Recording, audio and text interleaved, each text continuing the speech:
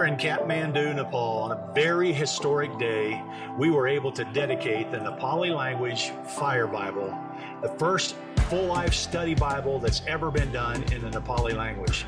In this book that you helped to create, we've got 78 articles, introductions to every book of the Bible, a concordance, theme finders, everything a pastor would need. In this country of Nepal, we see where there's incredible need. Hinduism, Buddhism is rampant in this place. You can sense the demonic when you walk down the streets of this place. You can see the people are in bondage. It's incredibly difficult spiritually to come against these things. But you've helped us to do that. You made it possible. We are doing something together that's attacking the darkness, attacking the lack, if you will, in the lives of our pastors as they're training to reach this nation for Jesus Christ. We were able to see pastors holding this, and you could just see the joy on their faces as they watch, as they open this study Bible for the first time in their lives. This Fire Bible will change the game for every pastor that holds it, every pastor that reads it and uses it. This happened because of your involvement.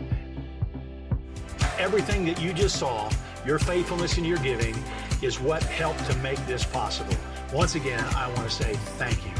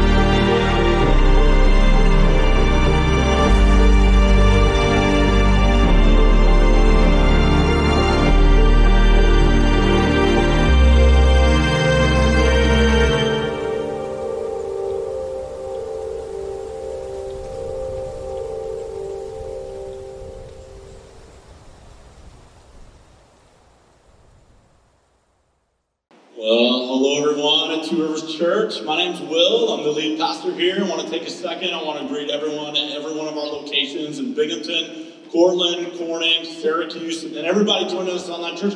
Can we put our hands together and make the online audience feel really welcome, feel loved? Wherever you're joining us from, take a second, share where you're joining us from. And I just had somebody send me a card this week from Ithaca. They've been joining us for the last 2 years. Ever since COVID, we had to merge the Ithaca location with Cortland, and they're still joining us. And so can we give it up for the Ithaca people? God bless you guys. We love you. So cool to be able to join with you right now. Well, I want you to hear this. I want to look right at you. I want you to look right at me. And I want you to know this, that I've been praying for you. I love you. And I believe that God wants to do something really special in these next few moments. In fact, I've been praying over this particular message in this particular time. And I want to tell all of our location pastors and all of our prayer teams to go ahead and get ready. I want you to pray up. If you aren't prayed up already, I want you to be praying through this experience, because at the end of this experience today, we're going to go to the altars. And what I believe is that Jesus is here. And he wants to do something. He wants to reveal himself to every one of us. And we're going to look at who Jesus is. And we can experience Jesus on paper, but there is nothing like when you experience Jesus in your life. And I believe at the end of the experience today that Jesus wants to touch your life. Maybe you have a sickness. Maybe you have something in your life that's impossible for you to move, but we're going to discover something about who Jesus is today. And I believe it that knowing that is one thing, but we're going to experience it together. Could we do that together as a church? Even right now, I want us to bow our heads, close our eyes, and in this moment, just invite Jesus. It's my greatest prayer for you that you'll encounter Jesus. So Jesus, right now, I pray it, that your kingdom evidence would be obvious all around. That not only would we have an encounter with you, but in that encounter, we would see the promise of your kingdom become reality in our lives. We put our faith, our hope, and our trust in you right now. In Jesus' name, everybody at every location said, amen. Amen. We are in a series entitled Finding Jesus. This series is all about what it looks like to really put Jesus first, to have Jesus at the center of my life. And I love how everybody could have a picture of who they think Jesus is. Like if you watch Talladega Nights, I like a little 6-pound, 7-ounce baby Jesus. And I like my Jesus to party. He's got a tuxedo t-shirt on because it's sort of formal, but it also says I like to party. So who is Jesus? Everybody, we like to use Jesus to justify our own behavior, religious people and non-religious people alike. And our goal together in this series is that we would go to the Word of God and we would say, okay, I don't want to conform Jesus into my image, but I want to conform my life into the image of who Jesus really is. That it's possible as cultural Christians that we could look around at what other Americans are doing and we can say, boy, I'm pretty good. I must be just like Jesus because I'm doing a little bit better than that guy. I know, don't look around the room right now. Right? Like, I'm doing better than you and then and you and whatever that is. There can be a spiritual pride. There can be some level of blindness that we carry, and I want for us to have the blinders removed. That not only would we see Jesus, but we'd actually find him. The person of Jesus.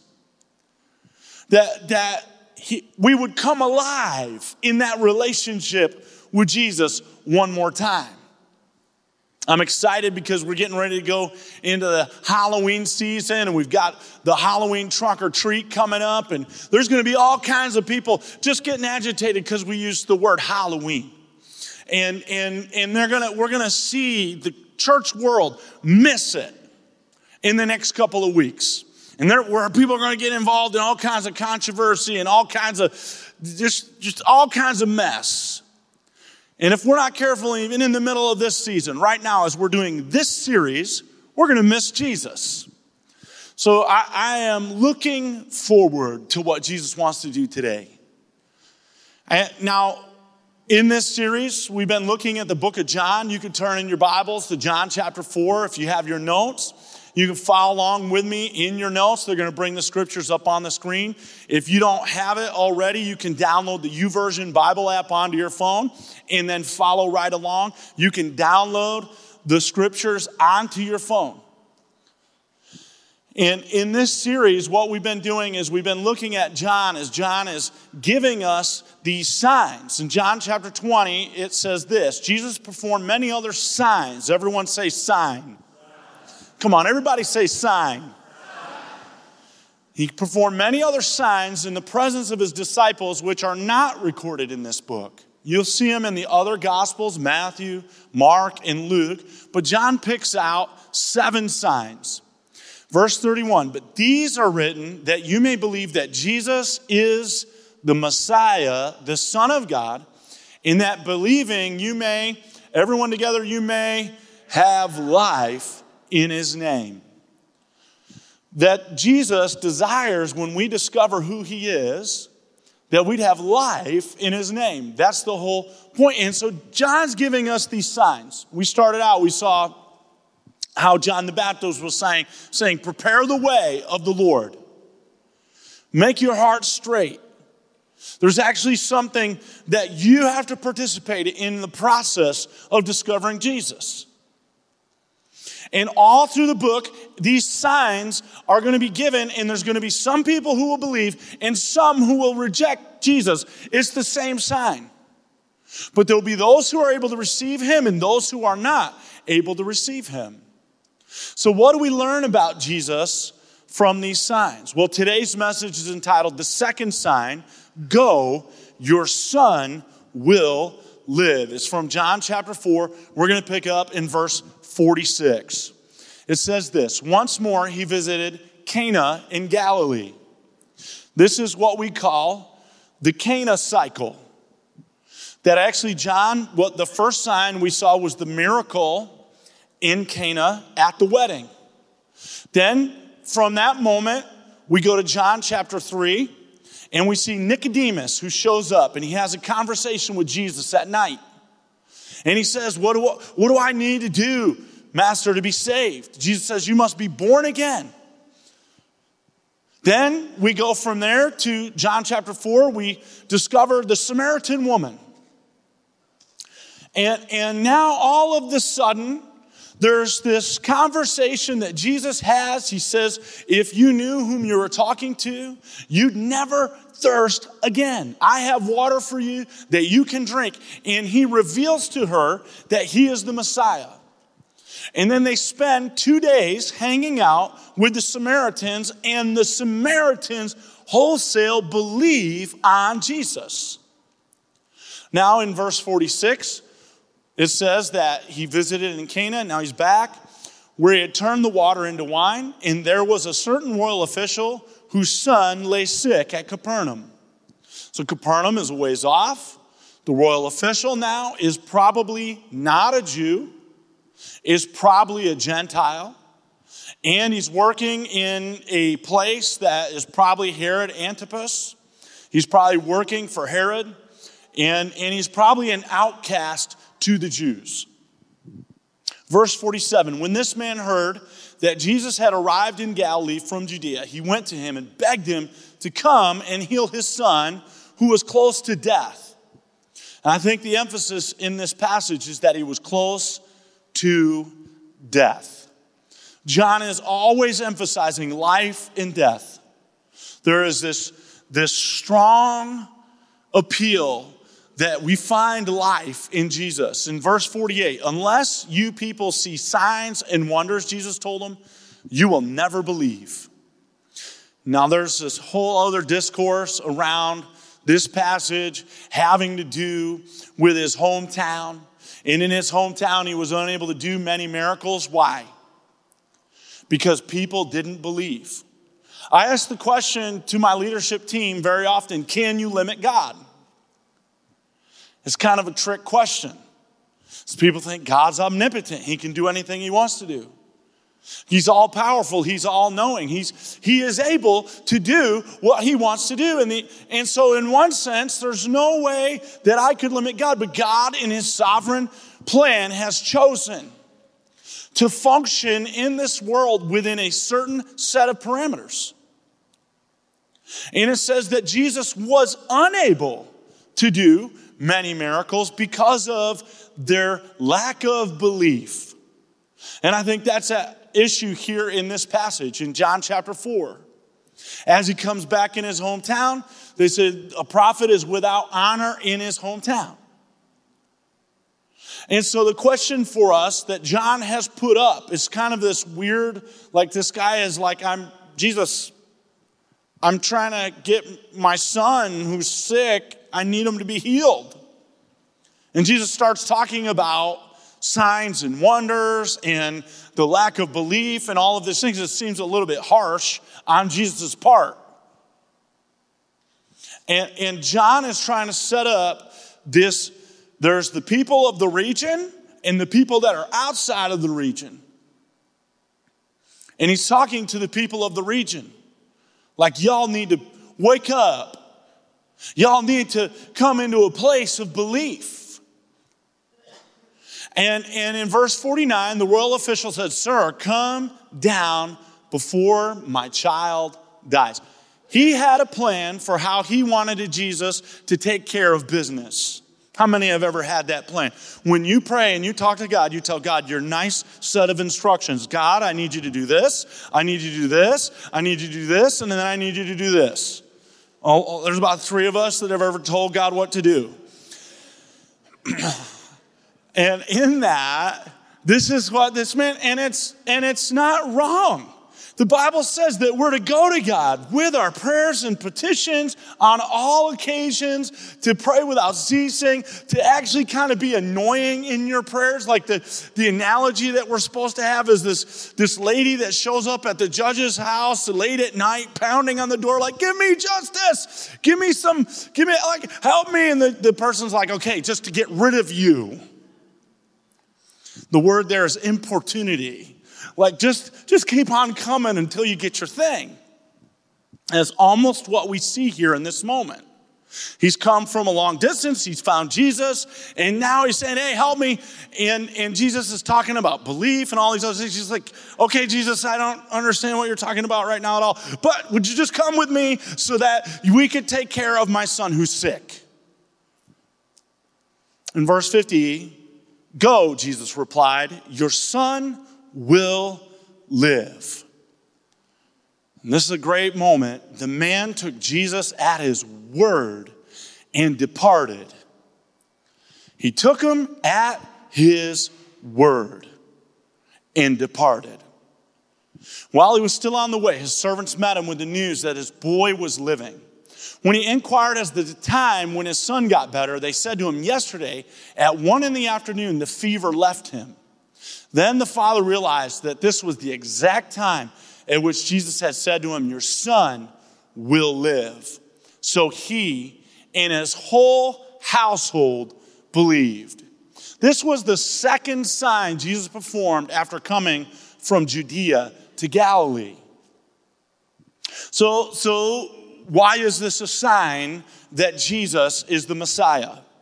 If we were to back up into the biblical times, to the Hebrew mind, to the Jew who was anticipating the coming of the Savior, here are a few verses that they would have been familiar with. Isaiah chapter 25, verse 8 said, "He will swallow up death forever."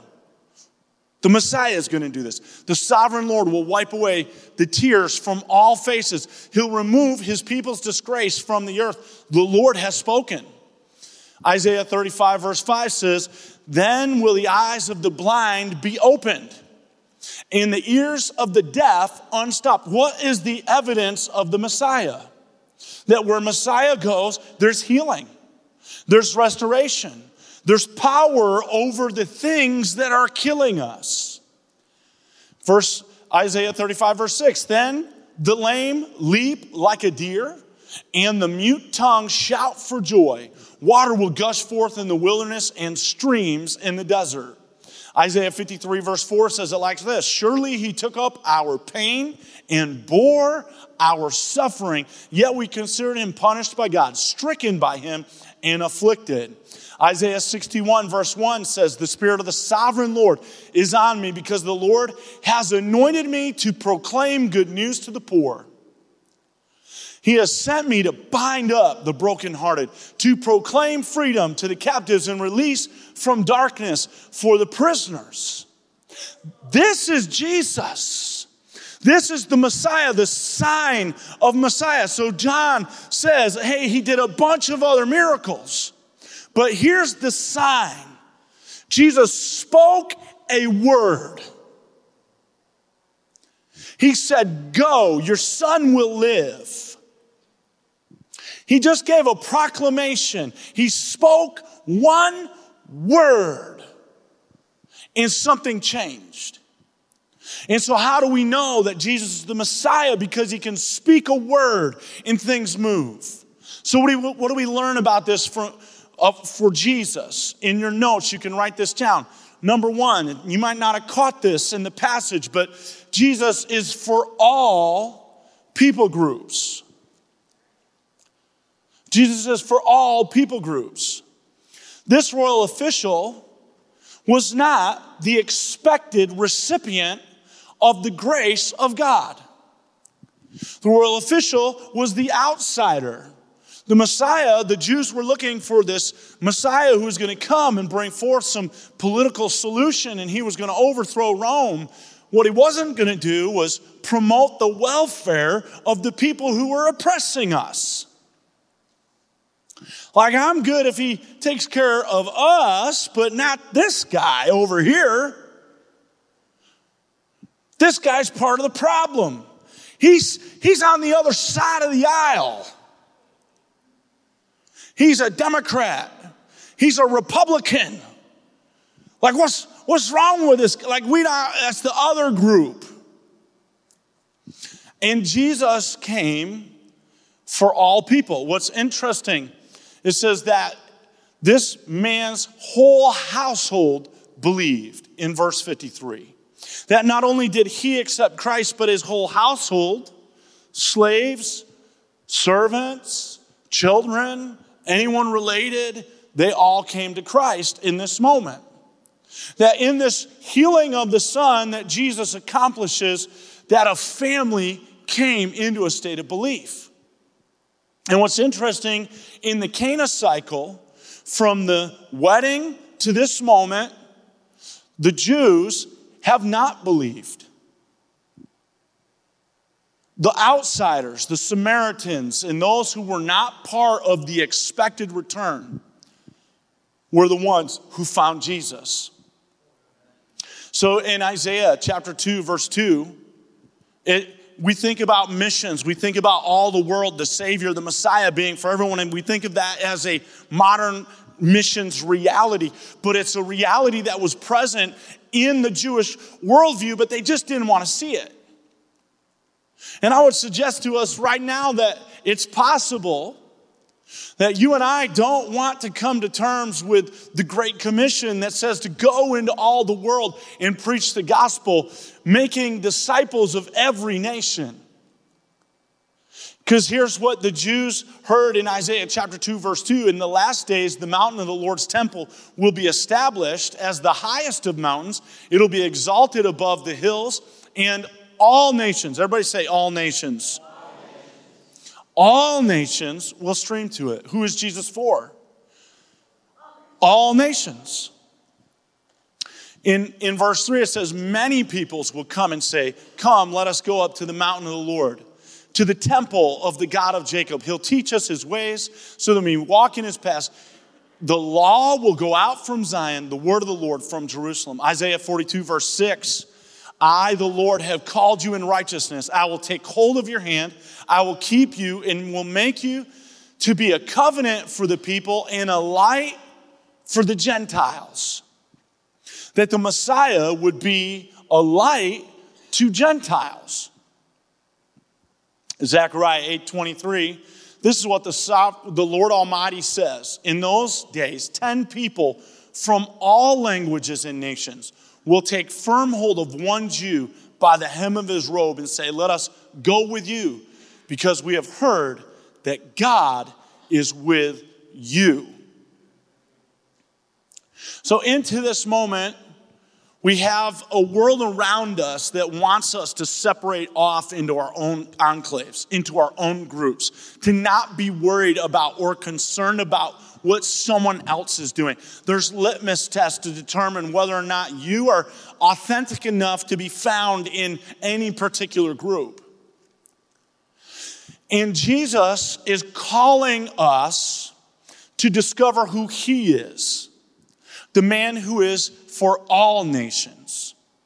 That we're getting ready to go into a kingdom builder season. We're going to be talking about this idea that we're going to leverage our finances to go into all the world and preach the gospel, that we're going to give money away. We're going to ask you to sacrifice significantly, and the vast majority of that money is not even going to be used at Two Rivers Church. That somehow we're going to leverage it to go to things that don't benefit me. Don't benefit you. Don't benefit us. And Jesus is at the heart of that. He's the king for all nations. And into that, we discover, like, how is my missions heart doing? How is my evangelistic heart doing? How is my sharing of the gospel to my neighbor? How is my ability to take, hey, we got an invite thing coming, we're going to do some trunk or treat. I might show up and do a trunk or treat moment at the church, but don't ask me to share Jesus with my neighbor. Don't ask me to have that conversation with my brother because he's going to call me a phony. That there is this imperative that all peoples, like some point this year, we're going to have 4 different missions trips. And we're going to go to Africa. We're going to go to the Dominican Republic. We're going to go on a local missions trip. We're going to go to work with abused women and battered women. And in those trips, we could say, hey, that's for someone else. That's someone else's problem. It's not my problem. And my thing is, we don't follow Jesus out of guilt or condemnation, but what we need to do is we need to say, okay, Jesus, does my life line up with who you are? Do I reflect who you are? It's a mental thing, but then that gets reflected out in the relationship thing. Because if I don't try to come into in alignment with who Jesus is, I'm not following him. I'm not in relationship when the scripture is clear that I can't be in a relationship with God if I don't obey him. So number 2, life is found, as we talk about Jesus being for all people, that's not a universalistic message. In this very passage, there are those who believe and those who don't. Life is found only by those who believe and obey. We want a Jesus who loves and hugs everyone. We want a Jesus who, he looks at you, he's like, oh, you're fine, you're doing good. We want a Jesus that accepts everyone into the kingdom of God, because then I don't have to go anywhere or do anything. Jesus already did it all. Jesus loves everyone. He would never say you can't come in. How dare you suggest that Jesus might be selective? How dare you suggest that there might be something that I'm responsible for? And in this very passage, we find out that life is found only by those who believe and obey. The first 2 sign miracles are recorded in this Cana cycle. At the wedding, Jesus reveals his glory as the Messiah. He authenticates himself as the promised Messiah, the divine Son of God. The sign miracle demonstrates the importance of believing in Jesus and obeying his word. This is the sign. We've already learned that Jesus has miraculous power. We've learned that he's generous. We've learned that he's Messiah. The question is, will I believe and obey? The question that John puts in front of us is, will I, discovering, knowing, seeing the signs of who Jesus is, will I, like this man, this unlikely candidate, this person who's probably not supposed to be in, will I be able to believe and obey? John chapter 1 verse 1 starts out like this. In the beginning was the Word. The Word was with God, and the Word was God. Jesus says a word. He's the Logos. Here's the word that's released. He says, go, your son will live. There's a moment that the word is released into your life. And what most people are wondering is, can I name it, claim it?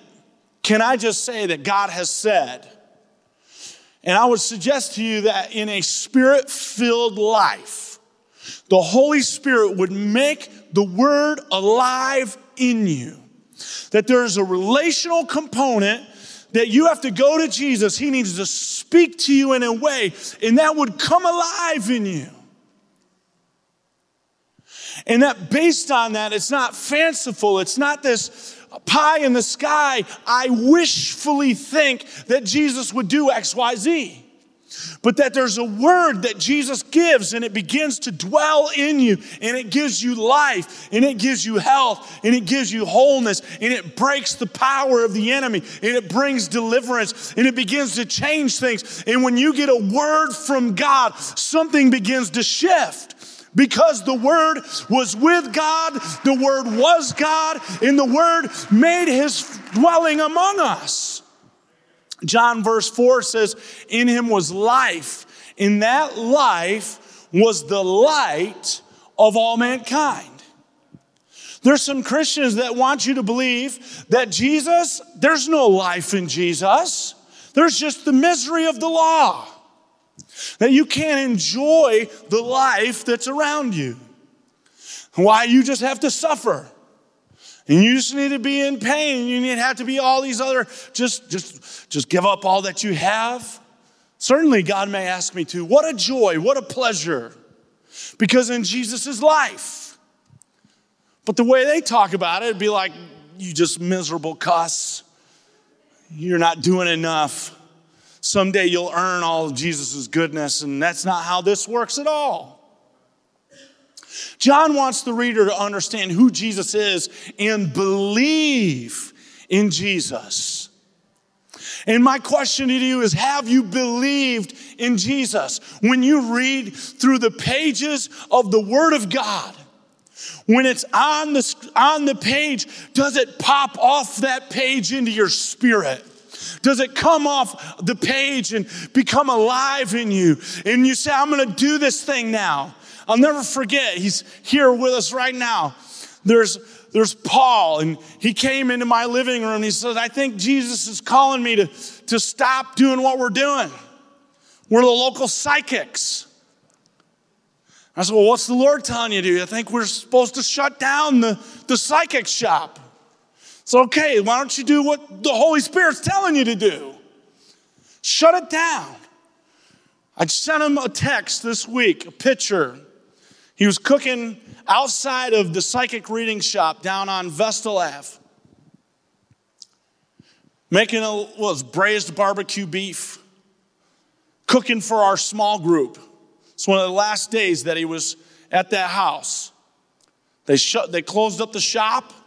And today, Paul and Christy are pastoring Ignite Church in Endicott, New York. Something became alive in him. Something shifted, something dynamic and real. And he's like, I don't know how I'm going to feed my family. I read on the Word of God that Jesus is my source. He's my provision. And Paul stepped out in faith. He said, okay, I got a word from God. I got a word, one word. Go. God, you want me to go to what? You want me to be a pastor? I'm not even sure if I'm allowed to be in the church. I'm not sure if I'm allowed to do these things. My life's kind of messed up. It's a little bit tangled. There might be some reputation issues. There might be some problems around this. John wants to know, are you going to believe his word? Are you going to step out in faith? Are you going to hear from Jesus? This man hadn't seen anything that Jesus had done yet. Jesus said he's going to live. The man turns around. I guess I'm going to go home now. I'm going to stop asking and I'm going to start doing. Because that's the ultimate resort of belief. Like, this is what happens. If you believe, then you will have behavior. If you believe, there will be some tangible action step that'll be alive in your life. And I would suggest to you that if you're doing Christianity and you're dusty and you're dry and you're stale, it's because you haven't been talking to Jesus. You haven't been getting that overflow, that life, that abundance that comes, that the living water begins to well up inside of your soul, that there is a impression that comes from heaven. And I would suggest to you that today is the day that you don't have to wait any longer to get that overflow, that you don't have to wait anymore to have that abundance that comes from Christ. Only believe. And in believing, then do the next thing. Go, Jesus replied, your son will live. The man took Jesus at his word. So what do you need in your life? You might say, I need a miracle. I need a healing. I need something to move in my relationships. My finances are broken. My household is a wreck. My children are running from God. We come to Jesus. We come to the Messiah. We come to the creator of the universe. He has the power of life. He can speak one word and your body has to change. He can speak one word and your relationships will change. He has the ability to breathe. And in the moment, in just a twinkling of an eye, all of creation came into existence. It was at his word that the foundations of the universe were laid. It was at his word that he came back to life. It was at his word. It's his word. It's who he is. It's built into him in that way. And he reveals himself. And I don't want us to go to Jesus so we can get from Jesus. I want us to go to Jesus, to fall in love with Jesus one more time. Because I promise you, when you come to Jesus, if it's all about what Jesus can give you, you'll miss the greatest journey, the greatest joy, the greatest contentment, the greatest peace. I have physical needs in my body that I need from Jesus, but I would gladly forfeit any healing or any moment of provision if I could have the presence in the life, in the peace, in the joy of Jesus. There's a joy that is in my spirit that the world didn't give and the world cannot take away. That I have something that dwells in me that is renewing day by day by day, that you could take all of that I have, and like Job, the Lord gives and the Lord takes away, but blessed be the name of the Lord. There's a Jesus, there's a Messiah, there's a Savior that's here for you right now. He loves you with an everlasting love. There's nothing that you could do to earn his love. There's nothing that you could do to make him run from you. He sees you right where you are. He knows every single thing that you've ever done, and he gave his life out of love for you so that in this moment right now, you could receive him, that you would believe on our Savior. And you're going to find life, and you're going to find health. You're going to find the evidence of the kingdom, that it's real, something beautiful. I want every head to bow, every eye to close. I'm going to pray with you. Jesus, I pray now over these next few moments at every location, the prayer teams and the community pastors, that your evidence of who you are would be strong. You'd break every chain. The Spirit of the sovereign Lord would be on every single person. God, I'm asking that you'd reveal yourself, change lives, that people would step into a place of a new reality of your kingdom and your kingdom presence. We thank you for it in Jesus' name. Everybody together said, amen.